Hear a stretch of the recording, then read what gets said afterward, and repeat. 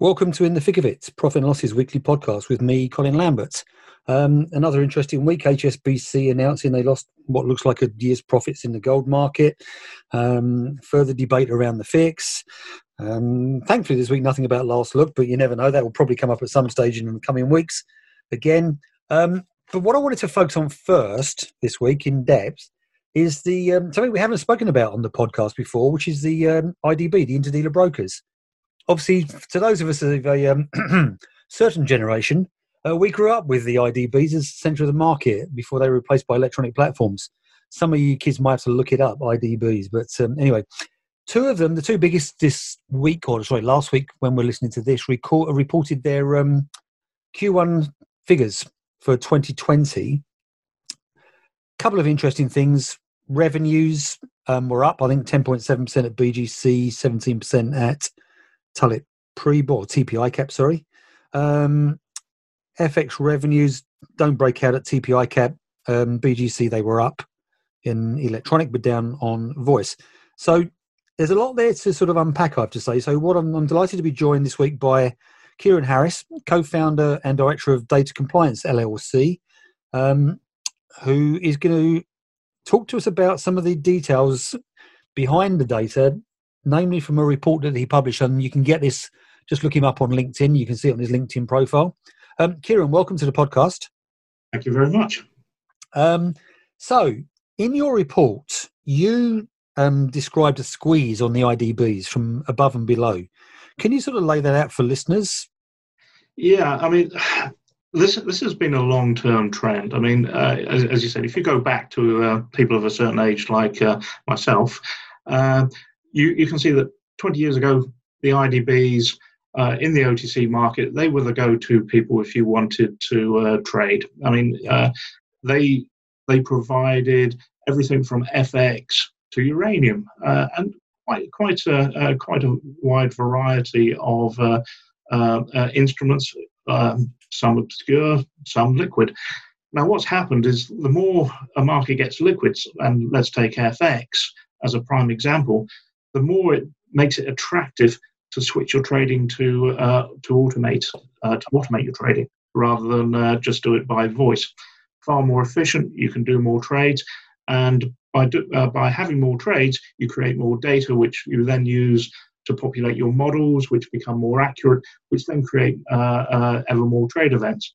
Sounds a bit like a spiral. It's not even a closed loop. It's like a spiral. Yeah. Now, the problem for an IDB, which is voice brokered, is that you just cannot do the same number of trades. You can't handle those kind of volumes, and it's not as efficient. So that makes it very attractive for new entities or even old entities to enter the market using electronic platforms. And the squeeze has come from new platforms like 360T, from Fastmatch, which have been bought by exchanges, who, interestingly enough, will not touch voice broking, but are very interested in electronic broking. A classic example is Nasdaq and eSpeed, which they bought from BGC. Next, which was sold to CME with BrokerTec and EBS. And these are able to handle far more volumes, far quicker, and far cheaper than an IDB, which is forcing them out of the liquid markets in fixed income and cash FX. So that's a squeeze from the top. Squeeze from the bottom is very different. These are specialists. These are people in the commodities particularly and energy markets. In fact, especially in the energy markets, you've got people like what do they call that? XCGH.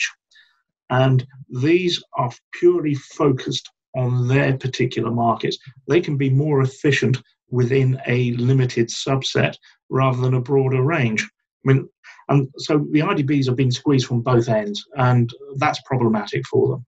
Yeah.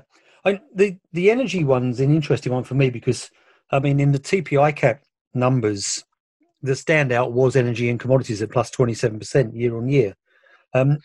I found it interesting that both energy and commodities over the past couple of months, we've seen dislocations, serious dislocations in the market. And that kind of pushes people towards that voice broked model, doesn't it? But are these challenges voice as well? Yeah, I mean, if you see some of them, I mean, you've got to look at which part of the commodity and energy markets that are actually being traded. So if you take, say, a lot of the renewables, they are electronically driven markets. But then in the oil, it's less so much, and they're the ones that where we've seen the collapse in price. Yeah.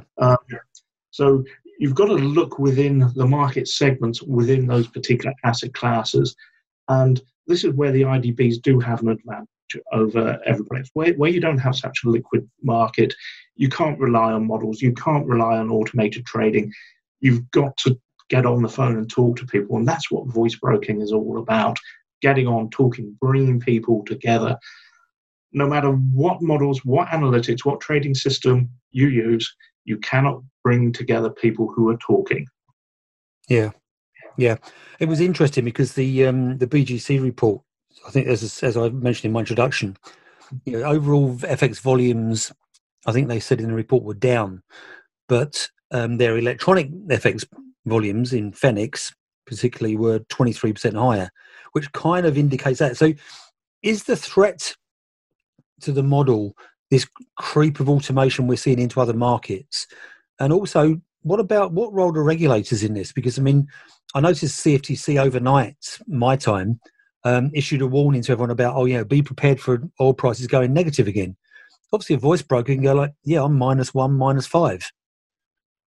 Yeah, I think you bring up two very important points there. The first is that, if you were trading at a liquid market, once a market becomes liquid or more liquid, it becomes more attractive to electronic trading. NDFs is a classic example there, where you get more volume, which attracts the electronic trading. So you get that gradual creep, which happens. On the other side, where you say the regulators, that's a classic. The regulators, and like the CFTC, they want observable transactions, and electronic markets are made for that. Even coming down to reporting, to do your post-trade, they require something based upon observable transactions. Voice is not as good for that. I know you can capture voice, and there are ways of doing it, but the efficiencies are there, and it's not an exact science yet. So the regulators are definitely pushing the observable transaction, and quite honestly, I don't think they really understand OTC markets. They're very comfortable with exchange-traded markets, and moving over beyond their comfort zone, they're just taking the models they've applied to exchange trading and applying it to OTC. And sorry, it just doesn't work. I was going to say, good luck with that one. Oh, yeah. I mean, I've got no hope of changing it, but at least I can say that. Yeah, I know, exactly. No, and you're 100% right. I mean, so don't even get me started on regulatory responses to OTC markets. I mean, to your point there, there's a real challenge. And I remember a conversation I had with somebody, and I have to say it wasn't a meeting of minds, the old spot trader and a telecommunications astrophysicist or something. But he did tell me that they can timestamp off a voice recording to the millisecond that regulators want. The challenge is we have to know at what point in the voice conversation the deal is actually done, so we can timestamp it. Yeah. So I've just had a couple of conversations with Quant, and I do feel that either one of us is not in the real world. I won't say which. As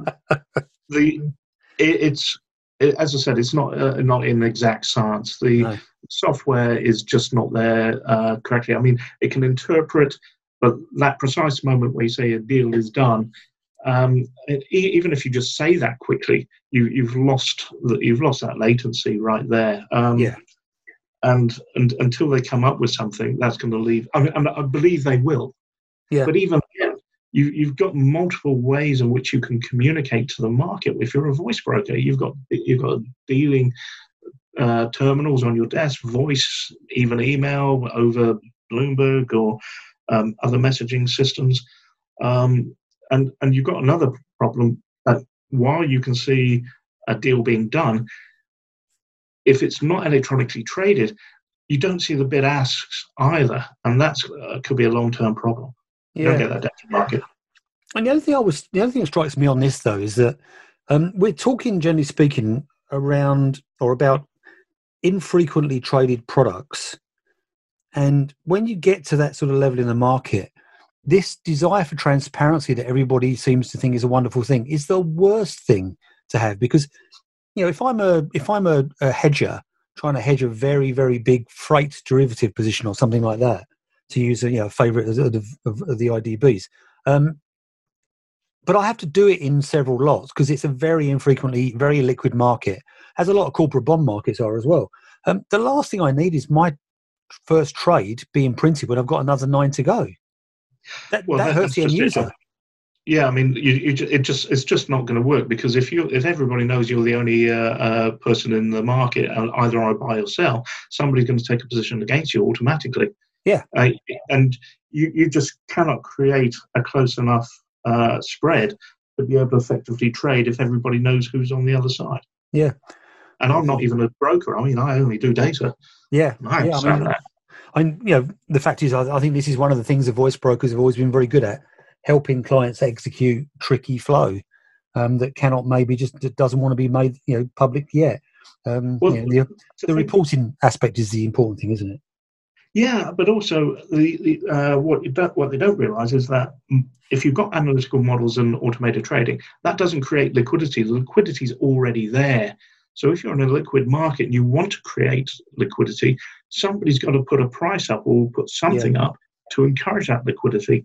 Electronic trading is not built for that. In your report, something that intrigued me. You analyse capitalisation around exchanges and IDBs. Now, being the simple bear of little brain that I am, I looked at it and think, well, why is it capitalisation important to an IDB? Because they're not principal risk takers in terms of the markets. They're just middlemen. Why do they need the capitalisation? Why do they need capitalisation, Kieran? Well, okay, you've got. I'll give you two answers to that. The first is IDBs are a people business. It's about people capital. It's not about financial capital. If you look at TPI caps, or if you go back Tullets, the old Tullets, they kept the minimum necessary to be compliant with the old SFC pre-1997, because that's all they needed. You don't need heavy capitalization and big balance sheets for people. You do need that if you are going to be investing heavily in infrastructure, technology, which is only a once-off item. So you really don't need that. But the problem we've got with a lightweight balance sheet is you're not going to get great credit ratings, and that means that, and that's one of the key points which investors look. If you don't have a good credit rating, you're not going to get a great investor community. And you've got to remember, market cap is the value at which the entire investment community places on the value of the entire business. And and they're basically saying IDBs, well, hold on, you're not that valuable. But when you look at them from a revenue perspective, TP and ICAP are not far off the London Stock Exchange, yet they're 10% of the market cap. I mean, there's something wrong. The other side of it, and I think this is one which is understated, and there's no way I can prove it, is that the people who are writing the analyst reports, who are trading and investing, they do it electronically. They're not doing it over voice. They just don't understand voice to begin with. Yeah. One thing you can be sure of in this podcast, mate, we are not above a statement that we can't support.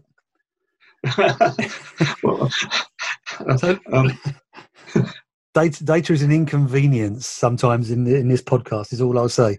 It makes me money. Yeah, well, exactly, yes.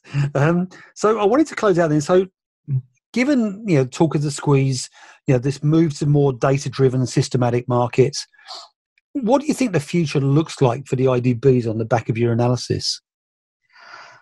Right. I think data, even if you're a voice broker, the data is going to become even more important, and it's going to place a premium on it, because if you've got illiquid markets, you want the best possible pricing. You can get away with marginal pricing in a liquid market because it's moving so fast and the prices are going to catch up anyway. Trying to find a price level and do price discovery in a liquid market means you've got to be far more sure about that price than you have anywhere else. And the only people that can provide those prices at the current time are the voice brokers.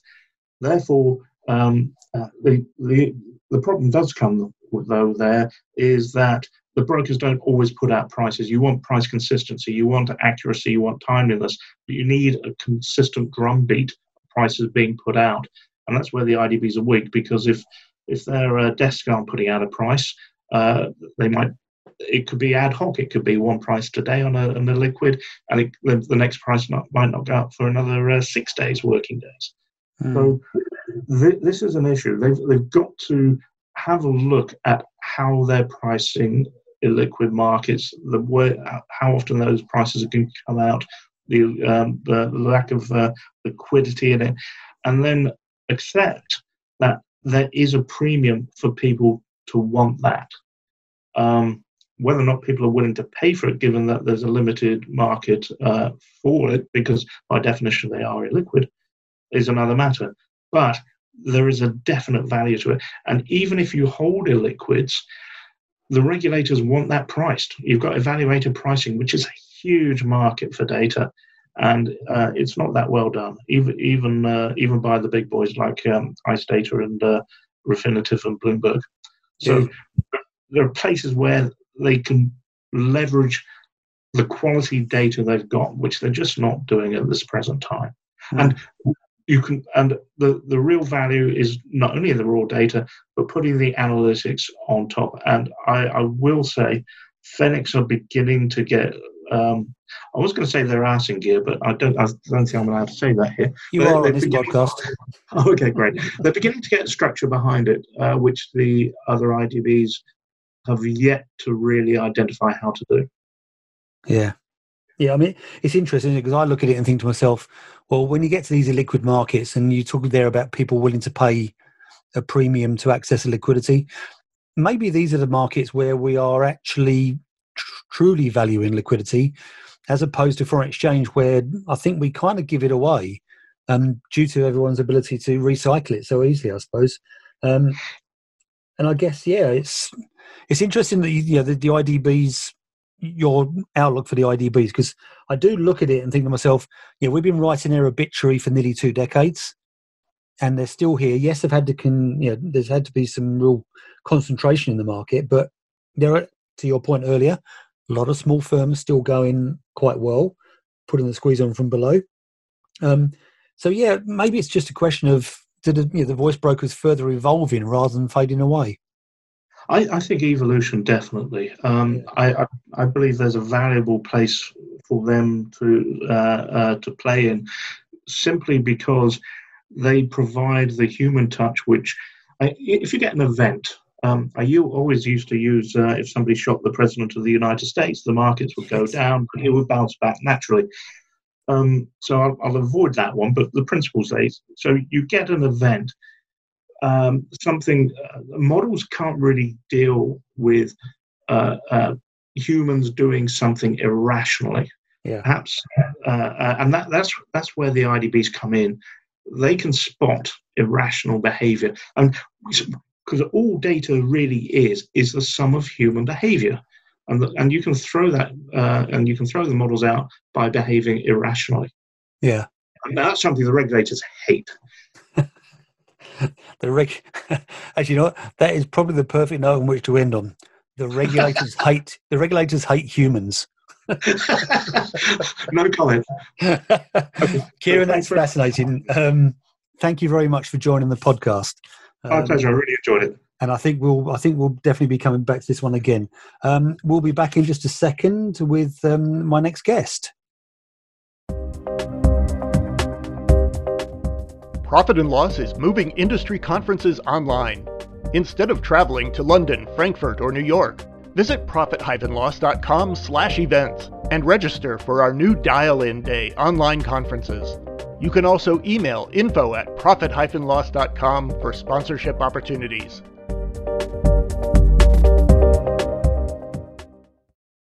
So there's been a lot of interest recently in FX markets over the impact of market conditions during the pandemic, specifically March and April. A lot of interest in, as we heard in our dial-in days, around what's happening with spreads, volatility, volumes, and how generally the infrastructure is holding up. It's helped, of course, by the fact we've got a lot of data coming in now from those periods.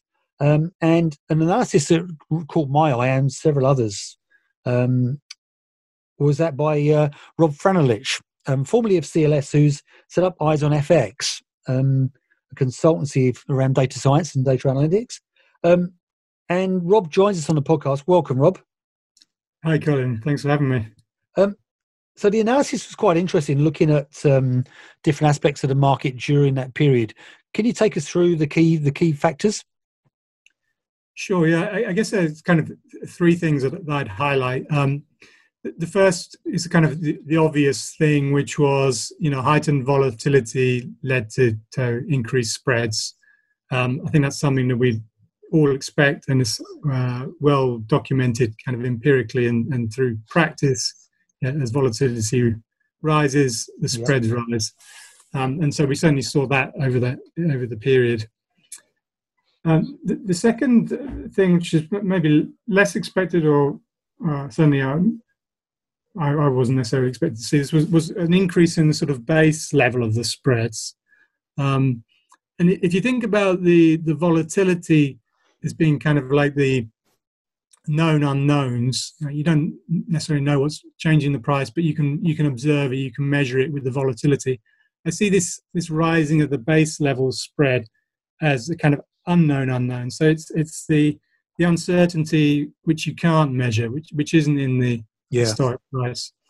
And so you've certainly seen that. And I was looking at the figures yesterday, that increase in the sort of base level of spreads is still there. It hasn't gone away. And I think that obviously reflects the fact that we're still in uncertain times. The volatility has dropped away, but the uncertainty around the future is still there, and that's so still reflected in the spreads.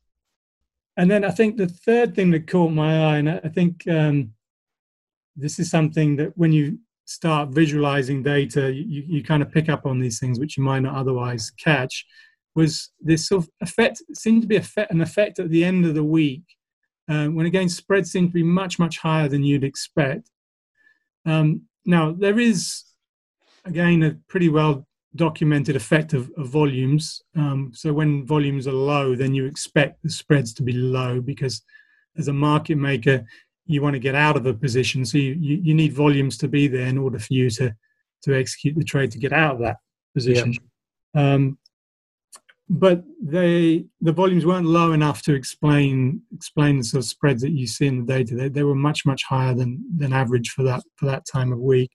And so it raises the question of what's going on there.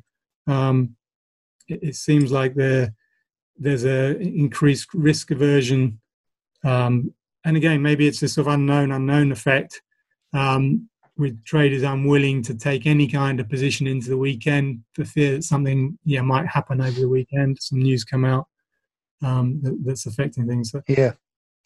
I mean, it's interesting. I mean, on your second point there, I guess you could use that as some sort of gauge for the fear factor left in the market. Can you yes, volatility is coming back to normal levels, but everybody is just afraid that it's going to take one small thing to trigger it back off again, and all of a sudden, everyone's wondering why they were quoting so tight. Yeah, absolutely. And obviously, I think the stock market's rallied hugely, but I think there's a lot of people skeptical about that, especially with there's clearly going to be some bad economic news. I mean, it's already coming out, but so I think there could be big swings to come. And as you say, maybe that's the fear factor, the cushion to cover for those kind of moves that may be coming down the pipe. Yeah, I mean, we're in unprecedented territory here, certainly in modern financial markets. So I think, because the old adage was always sell the rumour by the fact. Well, we know the data's going to be bad. I think the problem is we're still at such an early stage where we actually don't know how bad. And that's the problem, is that we could be off by a significant amount, couldn't we? Absolutely. So what I really want to get into is the Friday effect, because it's interesting to me, because I think it'd be fascinating to see how this has gone over the last, over like decades, because my sense is, I think, you probably share this, that over the last 10 to 15 years, since electronic trading has really started to grab hold of the spot foreign exchange market, that we haven't had what we used to call the Friday afternoon effect in London. But back in the 80s and 90s, pre-electronic trading especially, the habit was, 1 o'clock, we'd finish. Now, those of you who know me will obviously suggest that so I could go and visit a hostelry of some sort for a cold beverage. And, put the cuffs on. Sometimes that was indeed the case. But actually, it was a genuine fear factor around, if you got caught with a huge position, it became really difficult. And so we went just to the voice brokers Friday afternoons. You'd quote your customers only. If you dealt with your customer, and to your point, Rob, our spreads would be wider for the customer on a Friday afternoon. And if the customer actually wanted a broader, a bigger order executed, we would say, look, we'll do this on a best efforts basis only. So that fear factor kind of came in, I reckon, around 1985, and it was probably down to the Plaza Accord, which those of us of a certain generation will remember as being when we went home with Dolly N at 240, and I think we came in and it was on its way to 190. I think it was around 210. So you dropped something like 15% over the weekend. Do you think, though, Rob, that this is a temporary phenomena we're seeing here? I think it's really hard to say. I mean, if like and I'm sure it's only going to be temporary, but I guess how temporary? Yeah. A bit like we were talking with the that base level increase in the spread, which is still there. I mean, I would expect that to come for a while, and probably this Friday effect as well. It seems to be the same thing. I mean, it's worth mentioning that it's possible that it's an artifact in the data that I'm looking at. I'm not looking at primary market data, but I agree. I think it probably is related to the risk and people not wanting to take any position into the end. I mean, on a recent theme of mine, and this is where the audience groans yet again, I note that the last day of the month, this month, is on a Friday. So not only do we have the Friday effect that your analysis has uncovered, but we also have the end of month when we're going to have a rather large fix. Should be fun. All eyes on that one. I wanted to sort of cover something else with you as well, Rob, if we could, because this kind of feeds into a theme that seems to be emerging from some analysis. And earlier this year, I wrote a review of a paper released by the BIS on the spillover effects of swaps to spot and vice versa. And effectively what this spoke about was window dressing, whereby when we got towards the end of month and end of quarter, banks would deliberately not quote, or they would quote much wider spreads in swaps because they didn't want to have the risk on their balance sheets. It strikes me this is kind of a semi-linked issue here, isn't it? Yeah, it could be. I mean, you sent me that paper and I had a look at it, which is interesting. I hadn't seen it before. Yeah, very interesting paper. And that kind of link, obviously the link between the spot and the swap market that way around from spot to swap is obvious. Yeah. Obviously swap prices are based on spot prices, so you would expect there to be a link there. Back the other way from swap to spot is less obvious to me, certainly.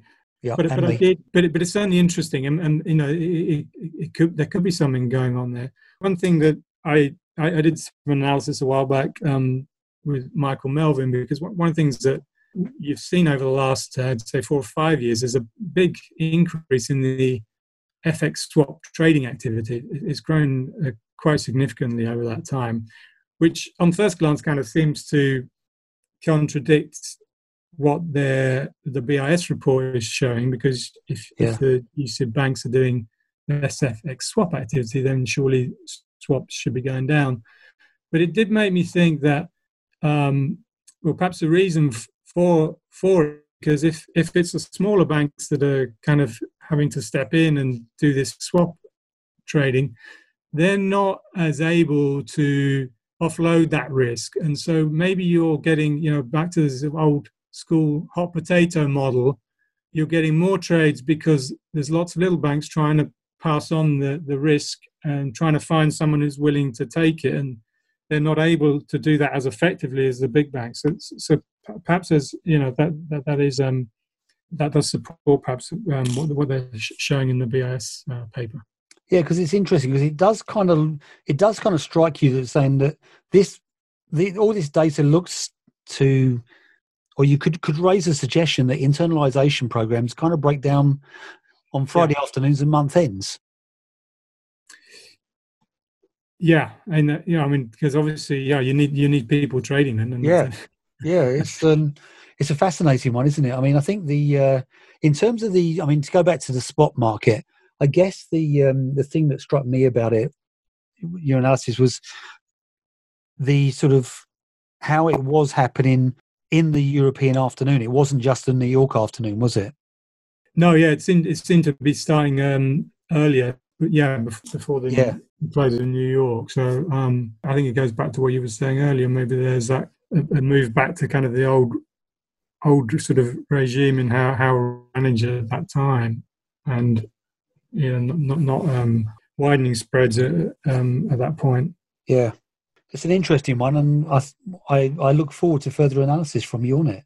Yeah, I mean, I think it's something that is actually going to attract a lot of attention. I mean, I know you're getting a lot of attention for your posts on LinkedIn, for instance, over this sort of phenomena, because we have a new market structure, we have a new technology, but it's interesting how behaviour maybe, and I think to your point, it is very early days, but it's I think maybe how market behaviour is actually not changing at all over the decades. We shall see. I guess there's with more machines involved, then perhaps there's less of the sort of human psychology or fear factor. But I think when you get into this sort of scenario, new, unprecedented, as you say, you kind of maybe the trust in the machine sort of disappears a bit, and then you go back to the old way of working to some extent. I think that could certainly be.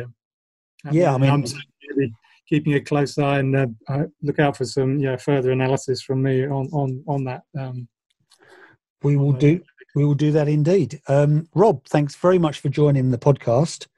To our listeners, thanks for listening. We'll be back in 2 weeks' time, because next week is our dial-in day for New York, the last of our 3 spring dial-in days. So rather than have to listen to me way too much again, we'll let you listen into the webinars, and the podcast will return in 2 weeks. Thanks very much for listening. Thanks for having me, Colin.